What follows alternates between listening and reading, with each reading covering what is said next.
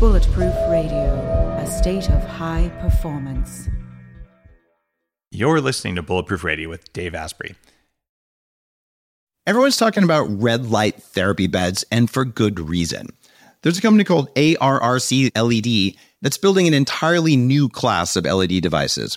ARRC LED beds integrate proprietary scanning technology and frequency protocols to shape the delivery of 6 different wavelengths in dose-optimized photobiomodulation. Yes, that's a lot of words. What it is, though, is that photobiomodulation improves the underlying energetics of the cells in your body. And those changes can benefit nearly every tissue and organ and system in your body. You change your cells and you change your life. For more information, visit arrcled.com. What if there was a way to feel younger for longer? Well, there is. Your body needs something called the NAD+ molecule to help you age well. When you're young, your body makes a lot of NAD+, and that helps you make energy, it helps you keep your DNA healthy, absorb nutrients well, and it protects your cells from stress. But once you hit about 30, your NAD+ levels start to drop. The good news is that longevity scientists have found some things that can help, like niacin, niacinamide, and Niagen. They help your body make more NAD+, even as you age. All 3 of these are in an amazing formula called Qualia NAD+. Check out Qualia NAD+ risk-free for up to 100 days at neurohacker.com/Dave15 to save an extra 15%. That's neurohacker.com/Dave15, Qualia NAD+. It's what I use. Today's cool fact of the day is that the reason people find tea so relaxing might be the L-theanine in it. L-theanine is an amino acid that you can take as a common supplement that makes you relax without making you want to sleep. It can also increase your memory and focus, and it can actually increase alpha brainwaves, so you might even get more lucid dreams from it. Today's episode is one of those very, very fun ones where we get to talk about Q&A. And sitting here next to me is Dr. Mark Atkinson. We're going to answer questions that you've sent in via the blog or via Facebook or via the new voicemail service that we've got plugged in on bulletproofexec.com. So you can actually go there and click and leave us a voicemail. We'll actually play your question as you've read it. I get a ton of these questions every day, and I really appreciate that you take the time to send them in to me. It's not really possible for me to answer every question, so if I don't answer your questions on here, what you can do is you can just go on over to forum.bulletproofexec.com, and there are tens of thousands of people sitting there ready to listen to it. Our number of listeners has grown rapidly, so the chances of 1 million people listening to this episode are pretty good over time. I guarantee you that the number of people who hear this, that together you all know more than I do. So if you go to forum.bulletproofexec.com and ask us about any question, you'll get a bunch of informed opinions from people who've thought about it, and you'll probably get a bunch of uninformed opinions, but we're going to set you right directionally in the forums, and for the big questions, I'm going to take those here with Dr. Mark. What if there was a way to level up your energy, get rid of stress, and take more control of your body? Welcome to Quantum Upgrade. This is a new technology that taps into quantum energy to help you feel amazing. Quantum Upgrade has a lot of different products that help protect you from EMF and help activate your body's natural healing abilities. You can expect better sleep, more resilience, less stress, and better blood flow. The cool thing about Quantum Upgrade is that the products are backed by a lot of heavy-duty scientific studies, and there's a new measurable upgrade. You can now use Quantum Upgrade to increase your consciousness levels between 1400 and 2200 on the Hawkins map of consciousness. If you don't know what that means, do some research because it's impressive, it's fun to learn about, and it's something that I've come to understand. Ready to try Quantum Upgrade? Visit quantumupgrade.io/Dave for a 7-day free trial. Before Mark and I get started, though, I should introduce him in case you haven't met him yet. This is, I think, your 3rd or 4th time on Bulletproof Radio. Yep, 4th, I think. All right. So Dr. Mark is a pioneer of integrative medicine from the UK. He's also a personal development teacher, and he's the Bulletproof Medical Director. When you sign up for the Bulletproof Coach Training Program, he's the course leader. So Mark and I have developed the Bulletproof Training course together, and he's the primary teacher, and I'm part of the training as well, but I don't lead all of the training sessions. Mark does, and he and I've worked together on this quite a bit. Mark, thanks for coming up to Bulletproof Labs. It's cool that you live only 45 minutes away, so not too long of a commute. It's great. And I was wearing this ridiculous looking mask, which I found on like eBay. It's not an amazing piece of biohacking tech, but it does, if people are looking at it, have these color changing LEDs, this red, green, and blue, and they shine pretty brightly on your face. And the idea there is you wear this mask and it does some things. But what was our first question? That's why I decided to break this out. Yeah, okay. So our first question comes from Ben, and the question is, Dave, what's your favorite color of light? It depends on what you're trying to do. Light is a drug. And if we acknowledge that light is a drug and realize that just like you could eat junk food without knowing it, you can also expose yourself to junk light without knowing it. So my favorite color of light that's missing or underrepresented is red. And that's because red light causes you to grow new collagen. It actually accelerates the growth of collagen. And not just any red light. Specific frequencies of red light can have different effects. And there are several different studies pointing at different frequencies, but most of the new either deep red or red LEDs that are at a fixed frequency, the higher quality, more recently manufactured ones, hit those wavelengths. So if you have red, you can actually increase mitochondrial function and you can increase healing in the cells and you can cause a faster rate of collagen. So I use this mask and a few other red LED technologies when I'm, say, in a hyperbaric chamber, when I'm doing infrared sauna, or sometimes just when I'm working. In fact, even as we're recording this right now, I have some red LED tape up in the ceiling. And when you just tilt the light to be a little bit more warm, it really does good things for your brain. In the morning and at night, red is very important. And during the day, there's an argument for more blue light from overhead. So during the day, I'd say that's a good color. The problem is blue light without the infrared heat that comes from being outside in the sun with blue skies overhead has a different effect on the body, because blue light by itself, or when it's overrepresented, is actually a source of oxidative stress for your cell membranes. And it doesn't get the signal to heal that you would get when you're outside under natural sunlight where you have a blue sky and thermal warmth. So warmth plus blue light equals daytime. Cold blue light, like you get from fluorescent lights or just blue LED lights, is less effective. But there is a case for blue LED light, both for healing acne. There's a case for it with babies, and there's a case for it maybe even for resetting your circadian rhythm, although light intensity is more important than color for circadian rhythm. So super bright halogen lights in the morning might work better than a blue LED with less oxidative stress on the eyes. Long answer, but kind of cool. Okay. Yeah, and just to kind of wrap that up a little bit, our environment has a profound influence on the way we feel, the way we perform. Yeah. And, just as an experiment, as you go throughout the day, start to notice the different colors. And when you look at those colors, how that kind of impacts. So when you look at the clear blue sky, look at the gray sky, notice how it immediately impacts you. And we start to realize that moment by moment, unless we're consciously taking charge of it, our environment is often influencing, determining how we feel. So that's why you got to take charge of it. It's one of those things I never would have noticed, but I felt a long time ago, I'd go into these like big box stores like a Best Buy or Bed Bath & Beyond or Costco and any of those places, and I feel drugged after 10 minutes. Like my ability to make decisions seems like it goes down, like I'm putting crap in my cart that I don't need. Like, did I really need like 95 rolls of paper towels? I don't know, maybe I'll take 2. And I used to think it was because there was bad air. Like there's no air in here. You're just kind of like, ugh. But I realized it's actually the lighting. The lighting dulls my brain after a while. And I do have sensitive eyes to this. And we've had Helen Erlin on the show. And in fact, Helen's going to come up. She makes custom tints to protect your eyes from different spectrums that make your brain specifically weak. She's going to come up and train you and me. So we'll actually be certified practitioners of her specific set of knowledge. And we'll have her on the show. But what's really interesting, if I wear my Erlin lenses or just regular sunglasses and I put a hat on, I don't get drugged when I'm in stores anymore. And what's going on there is the blue light's overrepresented in those uncovered fluorescent lights, and the stores are over-illuminated, and there's no shadows anywhere. And we're supposed to have shadows. Shadows tell our brains where the ground is. So basically, it starts to increase the metabolic requirements in the brain, and eventually I just kind of hit a wall, and I'm like kind of drooling on myself, and then I'm just mindlessly spending money. So, oh my God, lights can do that? Yeah. Light matters. And i.e. light and color is a source of stress. Yeah. As well as a source of nourishment as well. Correct. And then compound on top of that is, of course, then noise pollution. So you go into a noisy place with the wrong lighting, surrounded by noise, then what happens is the body goes into a stress reaction. Yeah. And then when you're in stress, stress creates, stupidity. Bad decisions flow from stress. And so, and this all happens unconsciously. So that's what we're kind of saying. We share these kind of things, not just to give you information. It's for you to then take that information and experiment. Notice when you're in different environments, surrounded by different people, how that impacts on you. And then you can choose where you go, or you can choose how long you're going to be in a certain situation for before you extract yourself.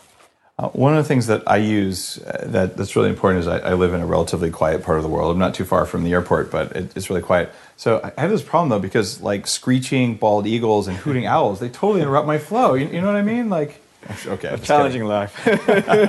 No sympathy. But it's one of the reasons that I chose to live where I live is because having silence and peace, it increases my performance and my ability to give back and just to give back to my kids. Just to be present in the world, it's better when I'm not actively filtering crap out from auditory and visual systems. Yeah. And this is about making a conscious choice, not about an inability to do that. The other thing that's completely cool, and not in this question, but it's worth talking about, is if you want to feel amazing when you get off an airplane, wear the baseball hat, wear the sunglasses, the dark glasses, look a bit like a terrorist. It's okay. You just look like one. You're not actually one. And get noise-canceling in-ear headphones. And you can carry these heavy over-ear ones that kind of smash your head. For most people, the smashing of the ear actually triggers the trigeminal nerve after a while. But Bose makes an in-ear one. They're very small, they're lightweight. And the stewardess can come up to like offer you something to drink, and all you hear is nothing. And it cuts all that background airplane noise out. So all of a sudden you're sitting in an airplane. You don't get bright like beams of sunlight from the side, which are actually stressful because we're meant to have sunlight from above, and it activates half your brain, not the other half. So you cut glare, you cut noise pollution, and then don't eat the crap on the airplane, drink a lot of water. And when you land, you're like, okay, I feel like myself. And I thought, okay, maybe it's just me. But a friend of mine said, Dave, my 8-year-old, he just freaks out. He always gets a migraine when he flies, and he's terrified of flying. I'm like, try these tricks. So they did it. Exactly that. She's like, I can't believe it. He got off the airplane. It's the first time he's ever had a comfortable flight. So there's lots of people, they're not getting migraines, they're just getting weak. And it's kind of empowering, is it, to know that we can create this microenvironment within which we exist most of the time that is supportive of us. And so we can be in challenging situations, but there are certain things we can do to take care of ourselves. So that's what you're describing there. So, and also just kind of, because we're getting on noise pollution, things like that, just also, what you listen to, TV you watch, all those kind of things. Sitting in front of a TV, you're being exposed to a whole bunch of disruptive wavelengths that are also scrambling your brain as well. So just talking about from light? Yeah, from light, and from light and from noise as well. So just be mindful of this and how it impacts on you, and then make a decision about if it empowers you, you feel great after it, do more of it. If not, do something about it. So now we're speaking about technology, and one of the things that you can do is you can set the color temperature of your TV, if it's a newer one, to not be so bright white, which will affect you at night. So you can lower the color temperature, and you can get the Zentek screen protector. I've got one on my phone right now, and you can make that for your computer. You should run Flux, f.lux on your computer to turn down the light and things like that. And from a noise perspective, this is just a bit of trivia, but it's really cool because you're a doctor. You remember 24, that really popular series we just couldn't stop watching with Jack Bauer? You may not, because okay. Anyway, between each cut, they had this little sound. It was like a beeping sound and then some strange sound. It was really arresting. And the reason it was so arresting is it was actually the recorded sound of a human heartbeat with a dysfunctional heartbeat. They basically had found a sound clip of someone with basically a damaged heart, and they're playing a damaged heartbeat between them, and you cannot help but hear that go jangled. And that's one of the reasons the show is really addictive, is the camera angles, the cuts, and just like this constant stress. It's an addictive show. It's actually a really good show, but quite violent. But they were doing little tricks like that affected you neurologically that you didn't know about. This is fascinating. Okay, it's probably the kind of question we should come back to some other time because it's fascinating. But anyway, let's. Second question from Jeremiah, age 15. So, hi Dave, I'm a young entrepreneur, and I was just curious how you got started in the health industry. I wanted to know how you started, and if you could do it all again, what would you do? Would you do anything differently? Thank you, and have a nice day. Well, Jeremiah, thanks for taking the time to write your question in, and I love it that you're a young entrepreneur. I was a young entrepreneur too. In fact, I was always looking at starting companies, and it so happened when I was 22-ish, One of my early companies that made t-shirts sold the first product online ever. So I'm a huge fan of that. However, the most important thing that I could have done as a young entrepreneur would have been to work for other entrepreneurs rather than just do what I naturally did, which was, I'll go it alone. I can do this. I want to be in charge. I spent 20 years working for startups in Silicon Valley, started by people 20 years older than me, who basically taught me some sense. So the number of times I was mentored by people who just had walked into walls and stepped on sharp things and just learned where the pitfalls lied, who took their time to teach me those things so I could function like I do now at 43, it's hard to state. So the best thing that I would recommend to get started in the health industry is find a way to get working with someone who is already well established. Volunteer to do content or social media, or to work with someone who is already in the health industry, even a local physician, someone with a product. And put in the time in order to understand what's going on that you don't see. Because as an entrepreneur, you present this stuff to the world, but the stuff that happens in the back, it's kind of like sausage making, right? You know, you're grinding all these ingredients and all these things, and it's not always pretty. And at the end of the day, you put it together into execution. But if you want to learn how to build an effective team, find someone who's an amazing team leader and who just has a sense of leadership that's tangible to you, and then become a part of their team, and then ask them how they build the team, and watch how they build the team, and watch how they fire people who don't perform, and learn from that. And it's that kind of learning for me from failing many times that helped me to become a good entrepreneur.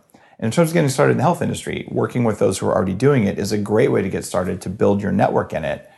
And for 10 years, I ran a nonprofit in the space. I got to know the leaders in the anti-aging field. It's called the Silicon Valley Health Institute, svhi.com. We've got 10 years worth of video up online for free. It's a meaningful thing that's been running for 23 years. It's that helped me understand what was going on in the health industry. So putting in the time, becoming an expert, and recognizing that at 15 or even 20 or 25, you're capable of executing, and you're willing to take risks that someone who's 40 with a family and a mortgage probably never will. So you have a unique time to go out there and change the world. But if you're going to do it at a young age, you could also have people who help you. Even if you look at, say, Mark Andreessen, who's a very, very successful venture capitalist and investor, who was out there got started, I think, about a year before I did in Silicon Valley. He's the guy who wrote the first web browser way back in the day. This is NCSA Mosaic and things like that. What you'll find with Mark is that working with him since his very early entrepreneurial debuts was a guy named Jim someone or another who came out of Sun Microsystems. And what you'll find is that young entrepreneurs oftentimes have very, very experienced advisors, and they have enough control of their ego so that they're willing to accept advice from people who've been there before. You put together a strong board of directors, a strong board of advisors, and you listen and execute on that advice. And I wish I had been less stubborn than I used to be, because I probably would have done even more than I have so far. Okay.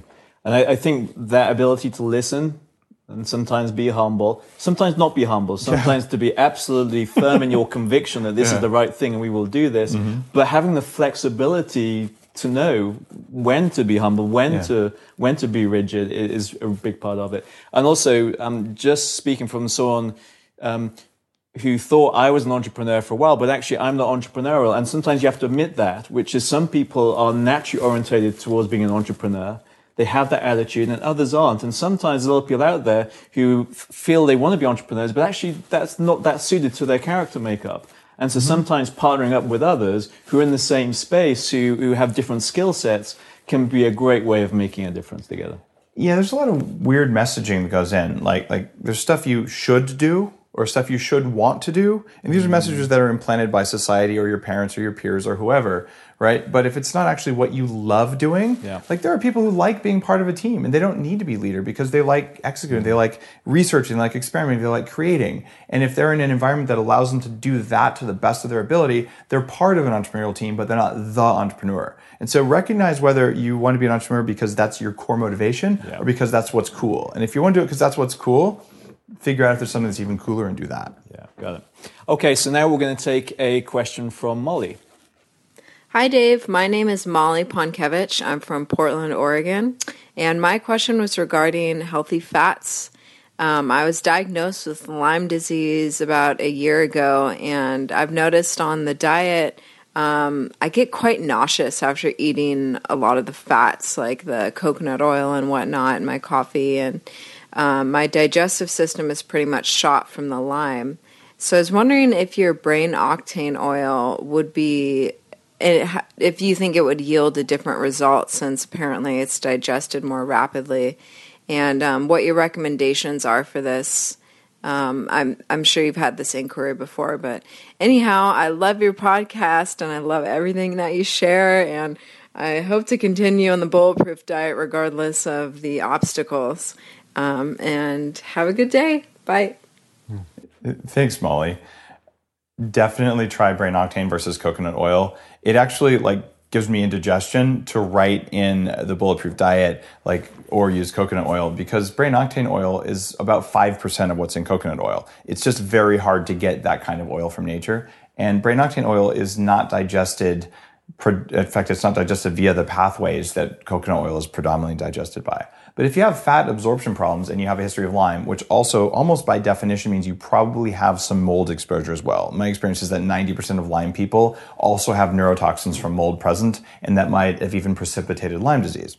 Because my other experience as being a co-founder of a medical testing company that could test for active Lyme disease was that 98% of people have Lyme DNA present in their urine. So you already have Lyme spirochetes present, you're just not sick. And what gets you sick? When something else takes you down. And quite often it's, I moved into that moldy bedroom for 2 months and then I got Lyme disease, but I also had mold poisoning at the same time. So the number of Lyme people who respond to mold treatments is pretty remarkable. And then your immune system comes back online and cleans up the Lyme. You may also need to treat the Lyme directly with antibiotics and things like that. There's a lot of variability out there, but do be aware of that. That said, your digestion shot, betaine HCl. There's certainly in the forums, there's going to be instructions about this, but there's something called not bowel titration. This is just called titration. In other words, you take betaine HCl, which is stomach acid. Take 1 capsule with a meal, and if you don't get heartburn, next meal take 2. And just keep adding 1 until you get heartburn, then you back off 1 from there. For many years, I had to take 6 grams of betaine HCl, which is a huge dose. That's 6 large capsules to digest my meals. I don't have to take any now. And I might take 1 or 2 if it's a really fatty meal, but that's just because your stomach acid production declines with age. So this is one thing that's going to help you right now. And the feeling you get when you have Lyme disease or mold toxicity, when you get ketones, is pretty amazing. And the most rapid way you can get ketones in your diet is to actually take brain octane oil, pour that stuff in, and have brain octane oil. And it will go via something called beta-hydroxybutyrate, and then to coenzyme A, and then ATP. It's only 3 steps compared to 26 steps to get energy from glucose. So try brain octane. It has no flavor. It doesn't change the taste of anything other than to make it taste better, because it activates fat receptors without containing a fatty flavor. So it's culinarily very interesting. And I actually put brain octane in my coffee, obviously, but I put it on all of my food. I just sprinkle a little bit on every meal, and I don't have energy dips ever because I have a background level of ketones. And this isn't about being in full-blown nutritional ketosis. It's about having enough ketones that my energy is always stable. When you have Lyme or mold, your energy is never stable. And this is a way to basically fill in those valleys that come from swinging blood sugar and to let your gut come back online. If you listen to the podcast with Donna Gates, who is the founder of the Body Ecology Diet, which is essentially where the GAPS diet originated, you'll find that she's talking about how she loves brain octane for gut health, because it really can help with that as well. Okay, that's pretty comprehensive, right. So I think we're good. Okay, next question is from Evan, age 31. Why does 300 milligrams of alpha-lipoic acid leave me extremely dehydrated? Taken for at least 2 days, my old disc injuries flare up. Shall I take this one? This is interesting. I have some theories. I want to hear yours. Yeah, so just to back up a little bit, so alpha-lipoic acid is a fat and water-soluble antioxidant. The cells of our body actually naturally produce in very, very small amounts. It's super important because it helps to recycle other antioxidants such as vitamin C, E, glutathione. It helps glutathione production, which supports detoxification. It's also really important in energy production as well. So we do need alpha lipoic acid. And actually in Germany, doctors use alpha lipoic acid to treat peripheral neuropathies caused by diabetes.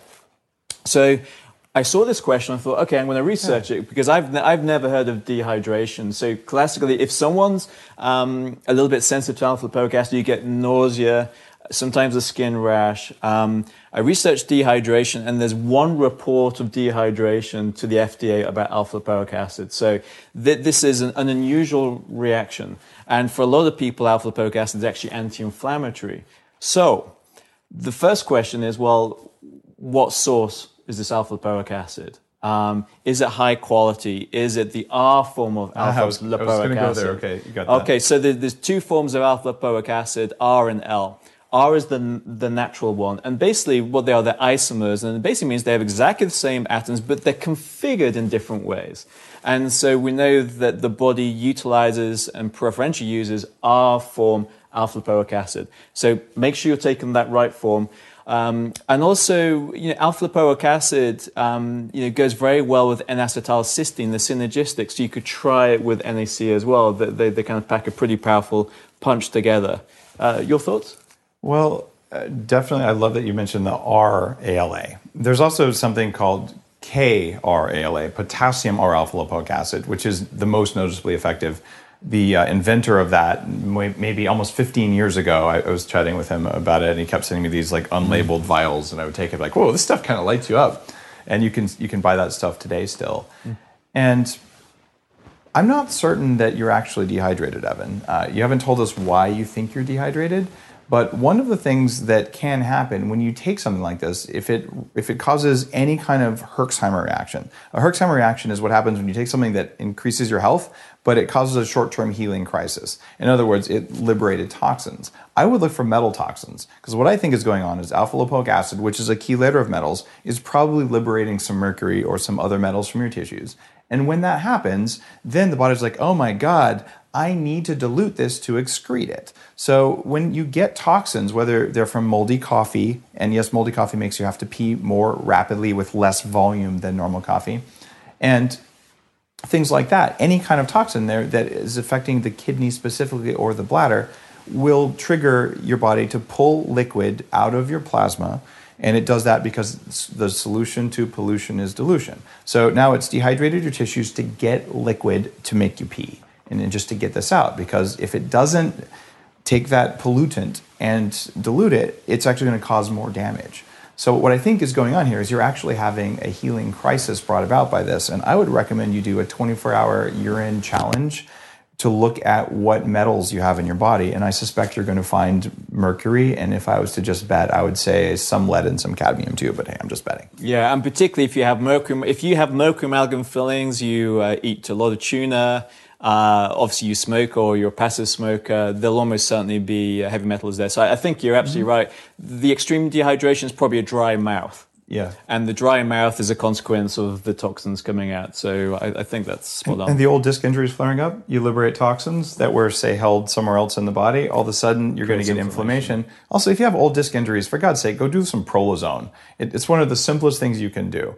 And what they do there, it's not terribly expensive. It usually runs about $75 to $150. They inject ozone gas into the joint capsule, and I've seen profound growth of collagen. If you have some collagen left in there, you can totally fix it. It's very effective on knees and spine.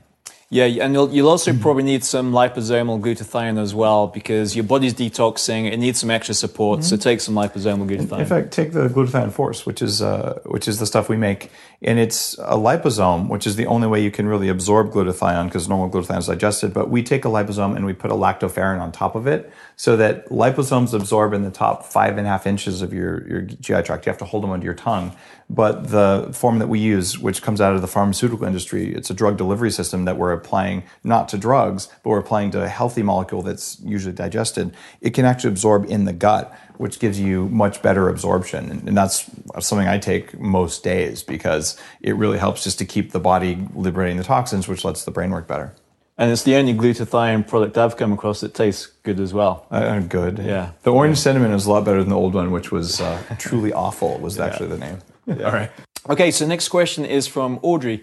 Would you consider making DVDs or online videos available to purchase of the Bulletproof Conference for those of us who are unable to attend this year? Last year's conference was great. Really don't want to miss out. Well, Audrey, short answer, absolutely. This year's conference was 1,300 people versus 500 last year. The presentations were over the top amazing. And I couldn't have been more pleased and amazed with how the conference came out. And in fact, it just got a major piece written in the New York Times Magazine covering the Bulletproof Conference. So it was an honor to be there, to be honest, and just to see all the energy there. So we captured that in videos, and you'll absolutely have access to those as soon as the edits are done, I promise. Okay. Next question from Paul. So I commute daily to work in London, 8 miles each way. And whilst I generally avoid major roads and wear an air filter mask for cycling, I've noticed every now and then arriving to work with a chest cough and phlegm. Sometimes that heavy feeling in the lung lasts for a couple of days. I was hoping for advice on what you feel I should take that would help detox my lungs body specifically for air pollution, particularly from cars. I'd like to speak to this. I'm from London. Yeah. I know that pollution well. Hundreds of thousands of people have their health compromised completely unnecessary from air pollution. Or go to Beijing, where it's insane. Yeah. And we're now starting to realize air pollution creates a lot of premature death, has a negative impact on quality of life. Lowers IQ. Lowers IQ. And there's actually a study came out this year relating to pollution in London that estimated 9,500 Londoners die each year because of air pollution. And in the entire of UK, that figure's closer to 80,000 people each year. Wow. Just from air pollution. And there were two main culprits. There's the toxic gas, nitrogen dioxide. So that gets released from cars and lorries and buses that use diesel. And you've got particulate matter. Yeah, and there's a very really specific type of particulate matter called 2.5. And that basically means particulate matter that is less than 2.5 micrometers. So it's like 100,000 times smaller than hair. So it's kind of minute stuff. It can enter the cells, right? It can enter the cells. And so what's happening is that when you're breathing this in, and if you're cycling, you're having to work hard. So you're taking these considerable breaths in, yeah? And it's compromising health. So what you're describing there is a big red flag warning. It's saying that already the pollution's starting to affect you. And there's a whole bunch of things you can do about it. First of all, you can make a decision to move. You can make a decision to actually say, you know what, this is affecting my health, it's affecting my family health. I no longer want to expose myself to this, given the compelling data that this affects people's health. So you always have that decision that may be not practical or realistic, and I understand that. The next thing is a particular type of air filter mask. It's called N99. It filters out 99% of particulate matter. And then you've got to be having your antioxidants, the liposomal glutathione, the NAC, the ALA, vitamin D is really important as well. I'm really pleased you wrote in with this question because it's something that very few people know about. It's hugely important. It's one of the reasons I used to be an avid cyclist years ago when I was 300 pounds, and I actually had wheels on my bike with extra spokes. So I would quit bending wheels. Like when you're 300 pounds, you have to do that. It's kind of embarrassing. 36 spokes, if I remember right.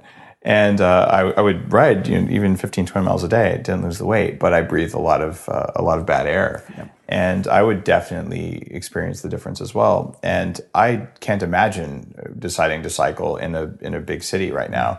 And it's not about cars hitting you, which may or may not happen, but you'll probably live. But it's more about just that constant exposure to that stuff. Like I put my car on recirculate when I'm driving the city. It's an air conditioning setting, and most modern good cars have an air filtration system anyway. Because breathing diesel exhaust is so well established to just be bad for you on every level. And now we have like the VWs, which maybe don't even have the same diesel environmental correctness we thought. Although that might have not been exhaust related. That was just fuel consumption. Yeah. So one thing that might be effective for you is actually nebulized glutathione. And you cannot nebulize glutathione force, which is the bulletproof glutathione product. You want to be pulling systemic stuff from your tissues. but this would be a really useful thing for you, I think, because it actually gets into the lungs directly. You also should be taking a lot more vitamin C than the average person, several grams a day. Unfortunately, in the EU, thanks to this very oppressive set of legislation called the Codex, the upper dose of vitamin C you can buy there is 500 milligrams per capsule versus 1 gram in the rest of the free world. So, number one, you should be complaining to your government about the fact that they're telling you exactly how much vitamin C you can take. It's none of their business, frankly. But you should be taking several grams a day. You'll know when you've had too much vitamin C because it gives you disaster pants. Note to self, don't try high doses of vitamin C before going on your 8-mile bike ride, because disaster pants on a bike, don't even go there. And what you'll also find is that hyperbaric oxygen can do wonders for bringing that detox of your lungs and your body back online. So if you have an opportunity to spend a little while in a hyperbaric chamber, even a couple times a month, it can help to bring oxygen back to those parts of you that have been exposed to the carbon dioxide, and specifically carbon monoxide that you're breathing when you're riding in a polluted environment like that. Yeah, so anyone listening to this, do yourself a favor and even just Google air pollution. It's kind of pretty mind-blowing when you start reading about it. In fact, I used an N99 mask at Burning Man, and I even found one that looked kind of like a stormtrooper. It was pretty cool. Oh yeah, you can get designer masks in there. You can look pretty cool with it. Okay, next question we're going to listen is from Mitchell. Hi Dave, what biohack can you do to bring about on-demand creativity on a budget? I've been doing dual MBAC training for synthetic intelligence. However, I want to focus on creative intelligence. You recommended the Focus Creative Attention Training app before. Any chance of bringing it back? Thanks.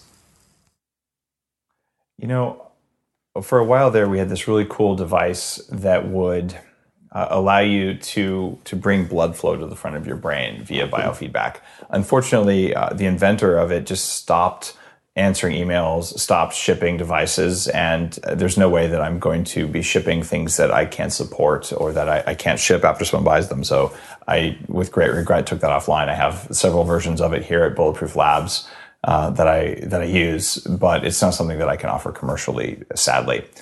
And that was a very difficult kind of training. You do about 5 minutes and it just makes you tired. And it's really cool because it did move blood inside the head. I expect that we're going to see a whole renaissance of these technologies because it's very easy to measure blood under the scalp and even in the brain just using infrared lights and optical sensors that are now very inexpensive. So what happens if you move more blood here versus more blood here? You can do it very quickly. It's one of the easier types of biofeedback you could do. The proof case is you want to learn how to make your finger warmer. You can buy a $10 thermometer that goes on the end of your finger, a digital one, and you can change your finger temperature usually within an hour of just playing around. Like, oh my God, I consciously have control of blood flow in my fingers. The brain is not that different. So the question is, how do you train it? And so I expect that we'll see a bunch of Kickstarter things like that because this kind of technology is just awesome. And if you're someone out there working on something like this, drop us a note on the support line, support@bulletproof.com. And it's always interesting to know what's happening, and maybe there's a way to do this, because I'm a huge fan of just moving blood around in the brain, because the brain doesn't always know to do that itself. But if you want on-demand creativity, there's a couple substances that have been used for on-demand creativity for a very, very long time.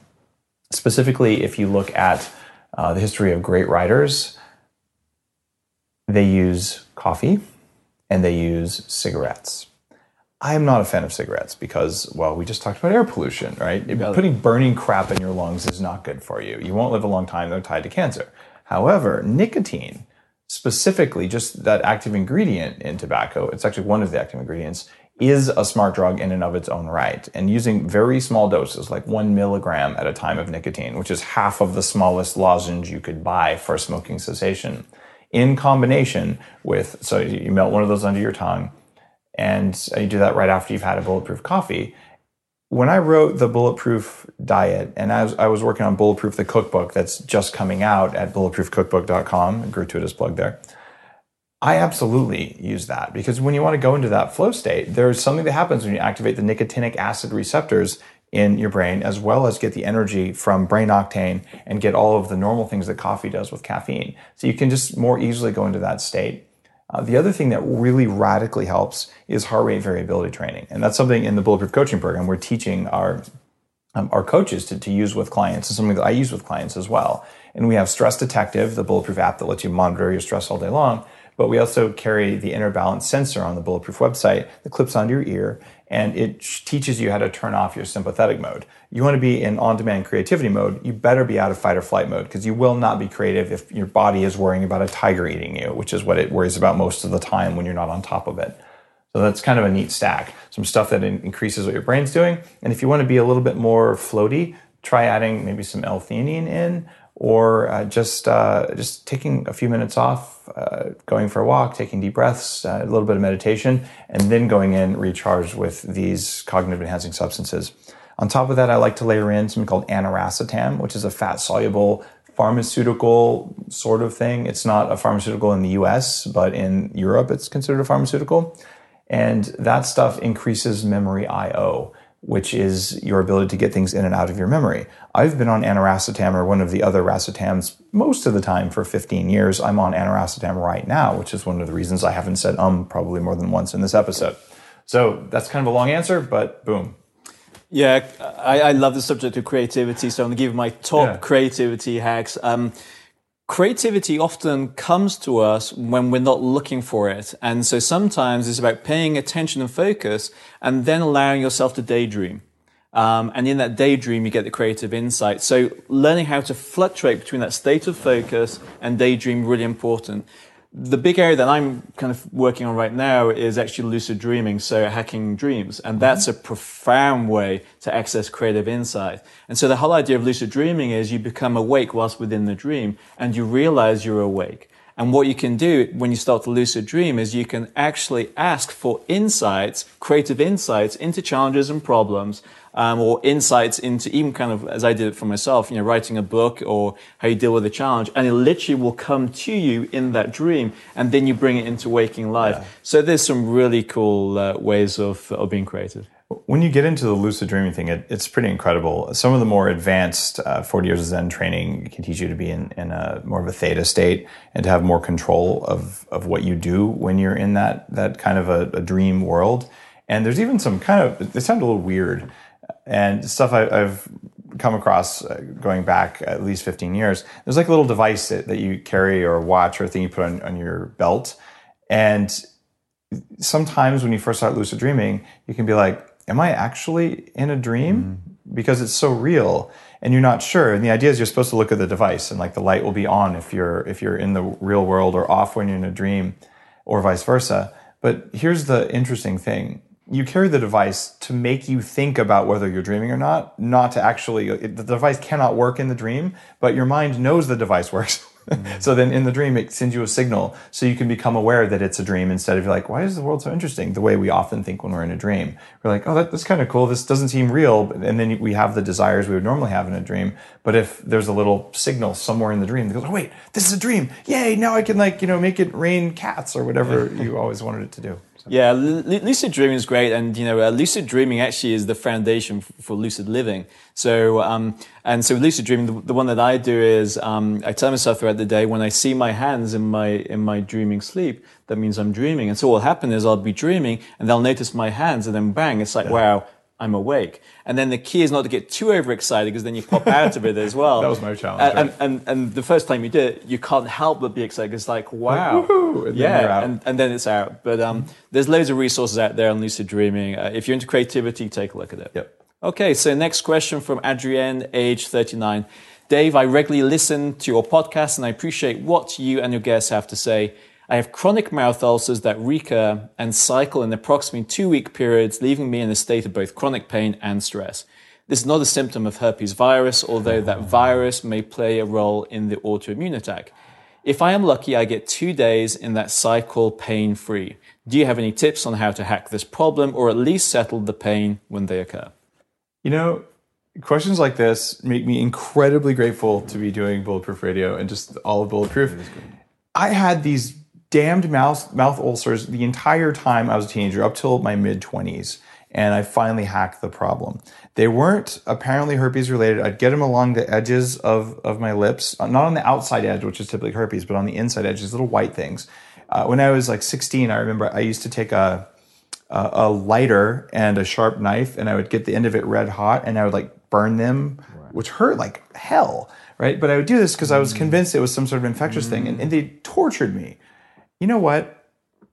Food sensitivities. So number one, Adrian, go out there and spend a couple $100 and get a food allergy panel and find out if you're allergic to something.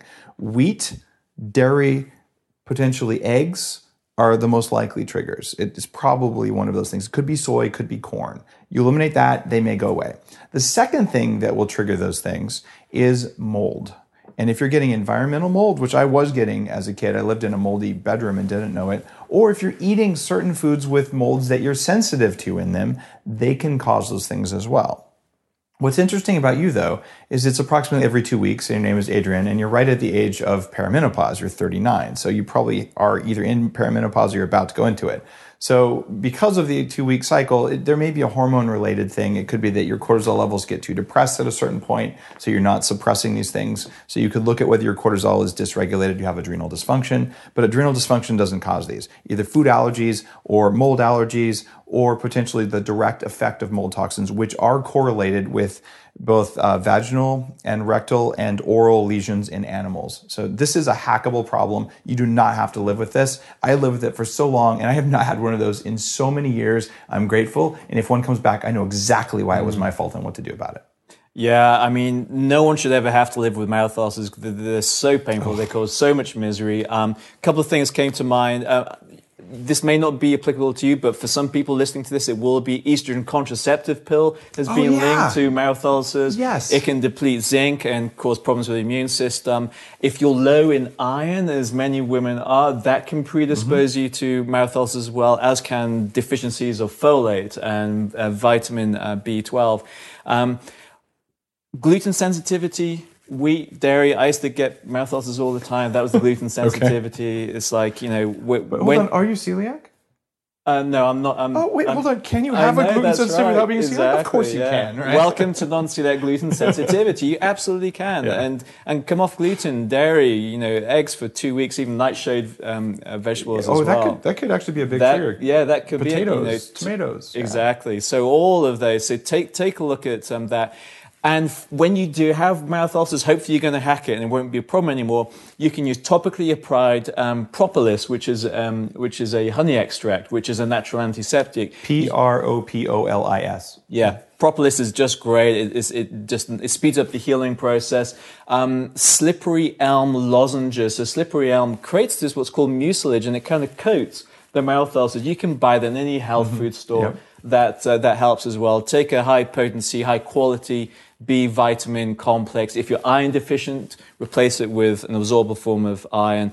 But particularly look at the mold problem, the food sensitivity problem, and we wish you well with that. But great question because it affects a lot of people. There's a final little thing on there. The U.S. has this particularly mean perspective on pain management. Where if you use something that takes away pain other than like a over-the-counter Tylenol or aspirin or an NSAID, then somehow it's bad.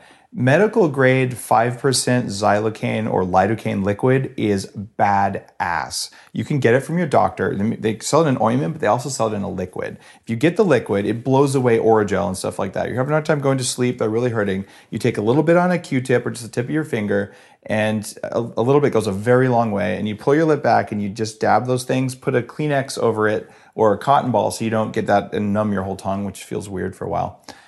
Let it sit there for maybe 1 minute and then just wipe it off. And you'll absolutely feel nothing on your lip and you'll be able to go to sleep. So this is a short-term pain management. It's nothing like Oragel or the over-the-counter stuff. Go to your doctor and be like, no, I want the good stuff. Great. Okay, let's next one. So Danielle, age 39. I have mercury amalgam fillings in my teeth. I will remove them as soon as I can. In the meantime, how bad is this stuff, having it in your teeth? And what could I do in the meanwhile before removing it? So I'd like to speak to this. Why don't you start? Yeah, I've had mercury toxicity too, but you've treated it more than I have. I'm going to get my high horse here. Get on it, make it big. This is it. Let's put it this way. Mercury is the most poisonous, non-radioactive substance on the planet. It has no place in the human mouth. It's been used for over 100 years, and there is compelling evidence that mercury is neurotoxic, nephrotoxic, damages your heart, your nervous system, and that the vast majority of people who have mercury amalgam fillings actually have a constant release of mercury vapor from the mouth, which gets absorbed through the GI tract and gets converted into toxic form of mercury that absolutely compromises your energy, your health, and your performance. So I'm really pleased you're obviously aware that this is an issue. I'm really pleased about that. But there's a caveat here, which is that more damage can be done if those mercury amalgams are removed in an inappropriate way. I had that done. Serious problems. Yes, listen to this. Yeah, this is so important to get. At one level, you're better off keeping them in until you find a dentist who is skilled in the safe removal of mercury amalgam fillings. So there is a organization called the International Academy of Oral Medicine and Toxicology. And it consists of dentists and doctors throughout the world who understand that the problem of mercury toxicity and how to safely and responsibly remove mercury amalgam fillings, and do so whilst on a program of detoxification and antioxidants.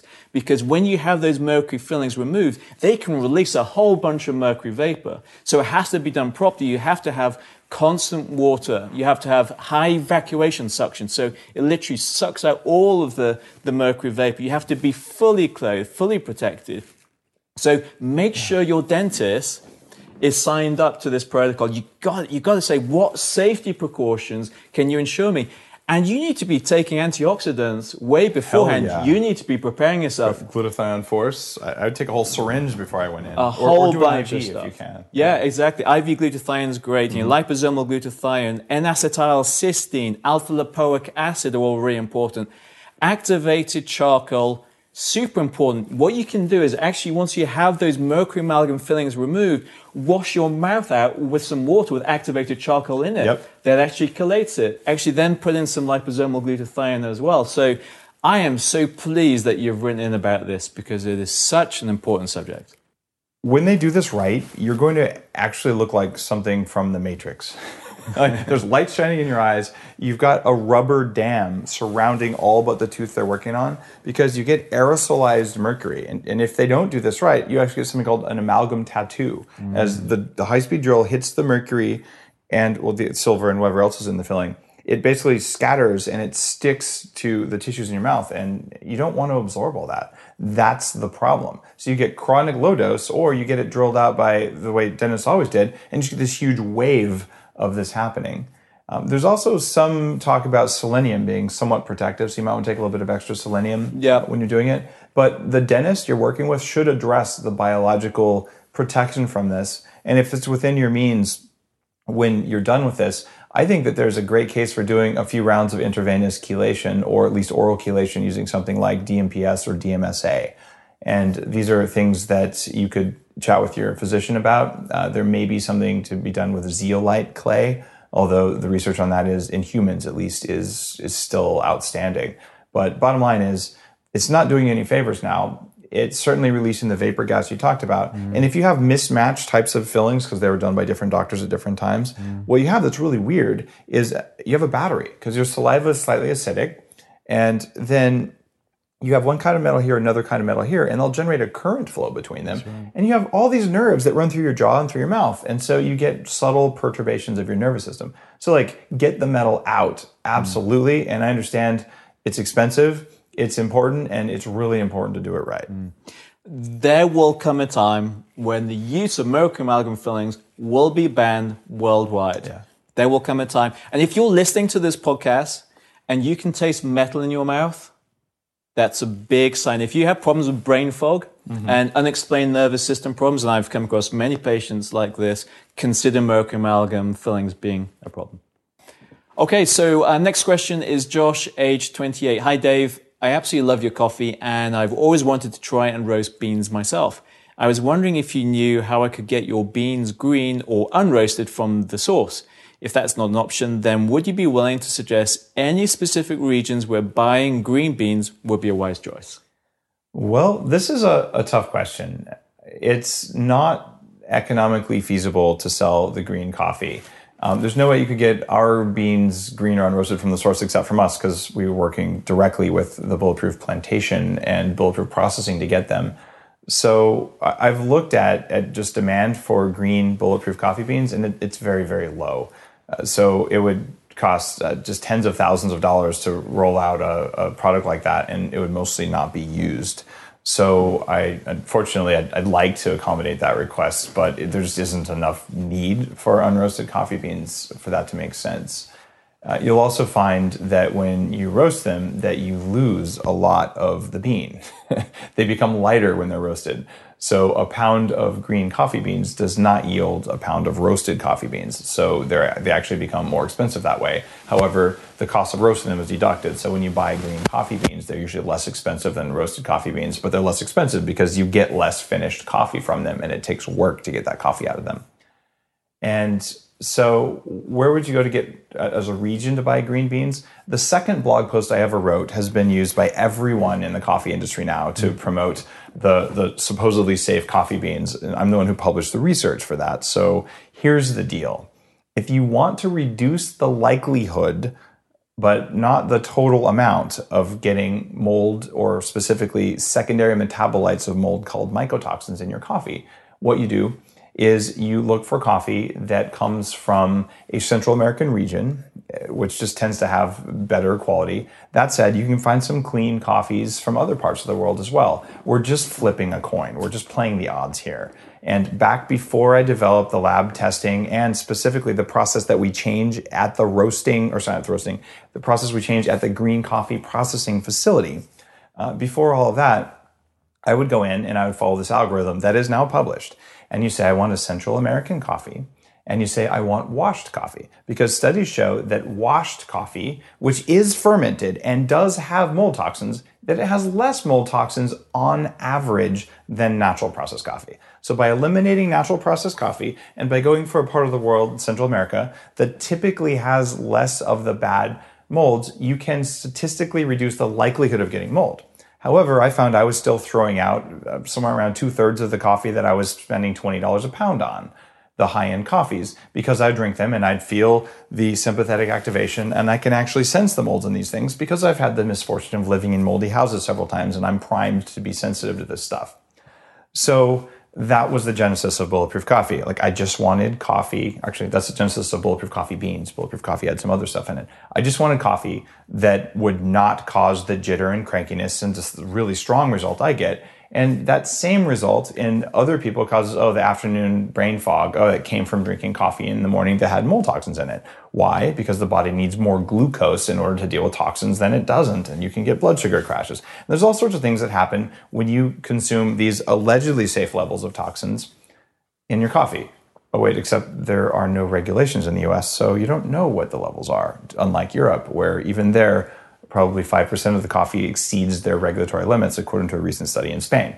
So the short answer is washed coffee from Central America, but you still have a 2/3 chance of getting moldy coffee. The mold forms as the coffee is fermenting in these big open wash basins. They're usually made of cement or tile with wild strains of yeast and mold and bacteria.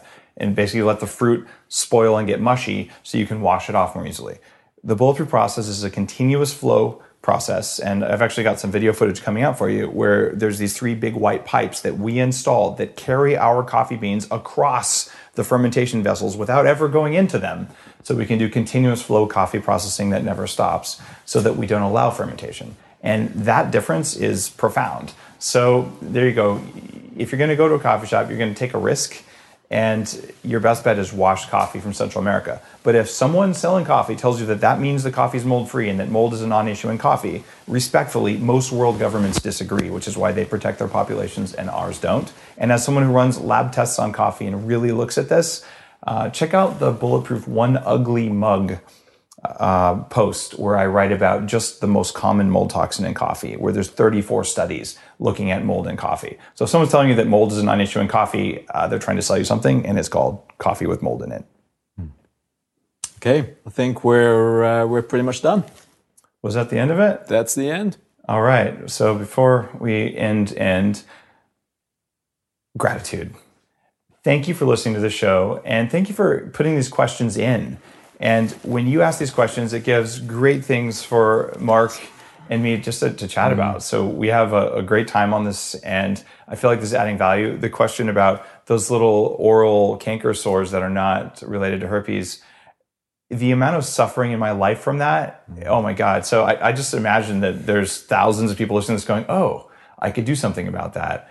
And I thought of one other thing for that. I'm going to throw it in there. If you try the bulletproof upgraded charcoal can bind to just general toxins in the gut. My daughter's had those oral mouth sores a couple times, and I always give her the bulletproof upgraded charcoal because if it is toxin mediated, this is one of the things that I'm hopeful can help.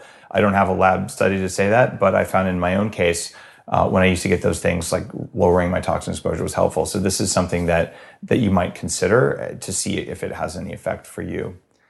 And finally, everything we just talked about here, there are very valuable snippets of advice, things that are going to be really helpful.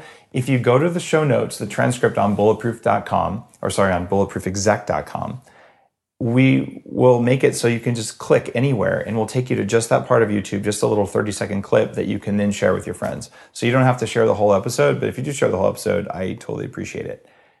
You also can see our conversation. We're actually sitting here live at Bulletproof Studios, showing off cool gadgets and things like that. You can watch that, and it's really worth your time to go to bulletproof.com/YouTube. That's bulletproof.com/YouTube. Go there once and subscribe to our YouTube channel. When you do that, you'll get a bunch of other videos that are not on Bulletproof Radio. It's all free stuff. It's not salesy stuff at all. It's just there for you to learn and for you to get more knowledge so you can become even more bulletproof. That's bulletproof.com/YouTube. You just do it once, go there, and you'll just get notified automatically whenever these episodes go online and when other stuff goes online that you're going to want to see. Have an awesome day.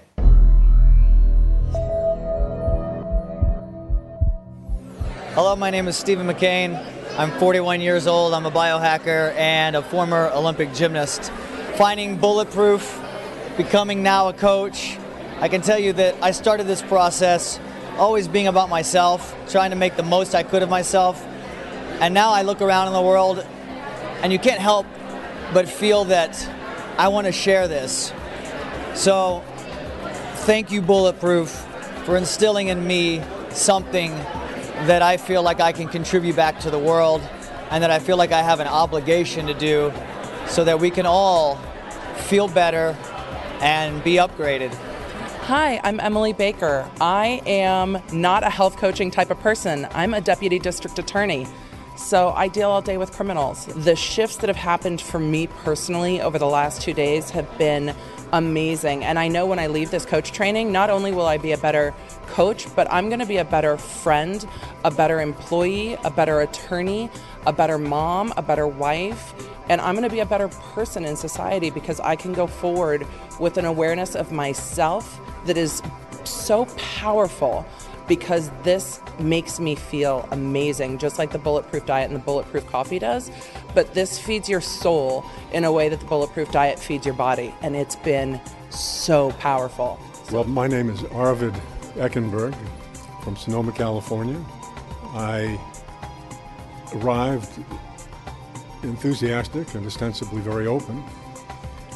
It didn't take long for various prejudices and beliefs to assert themselves, and I found myself discouraged.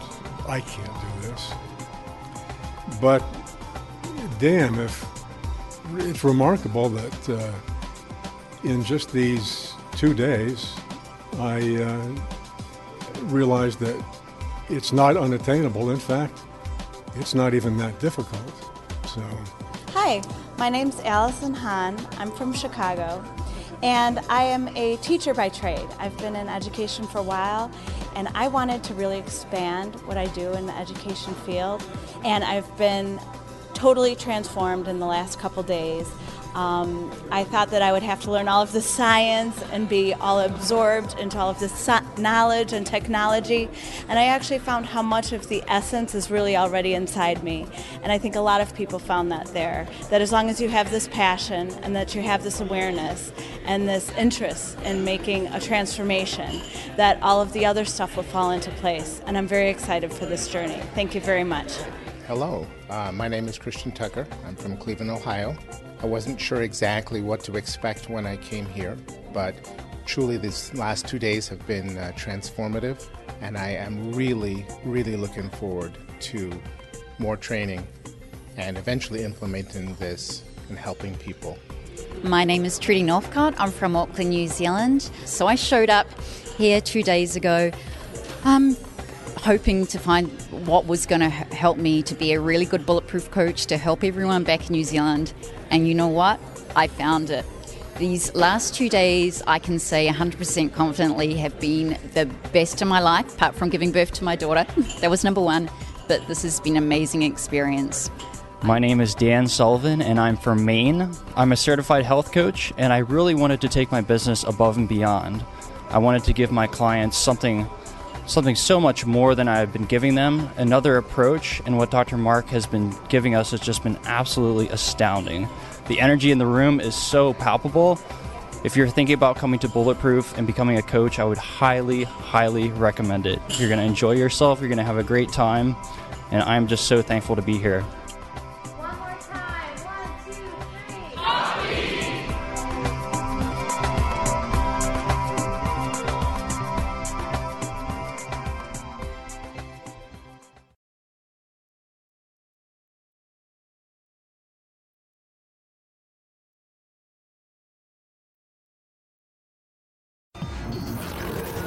The Human Upgrade, formerly Bulletproof Radio, was created and is hosted by Dave Asprey.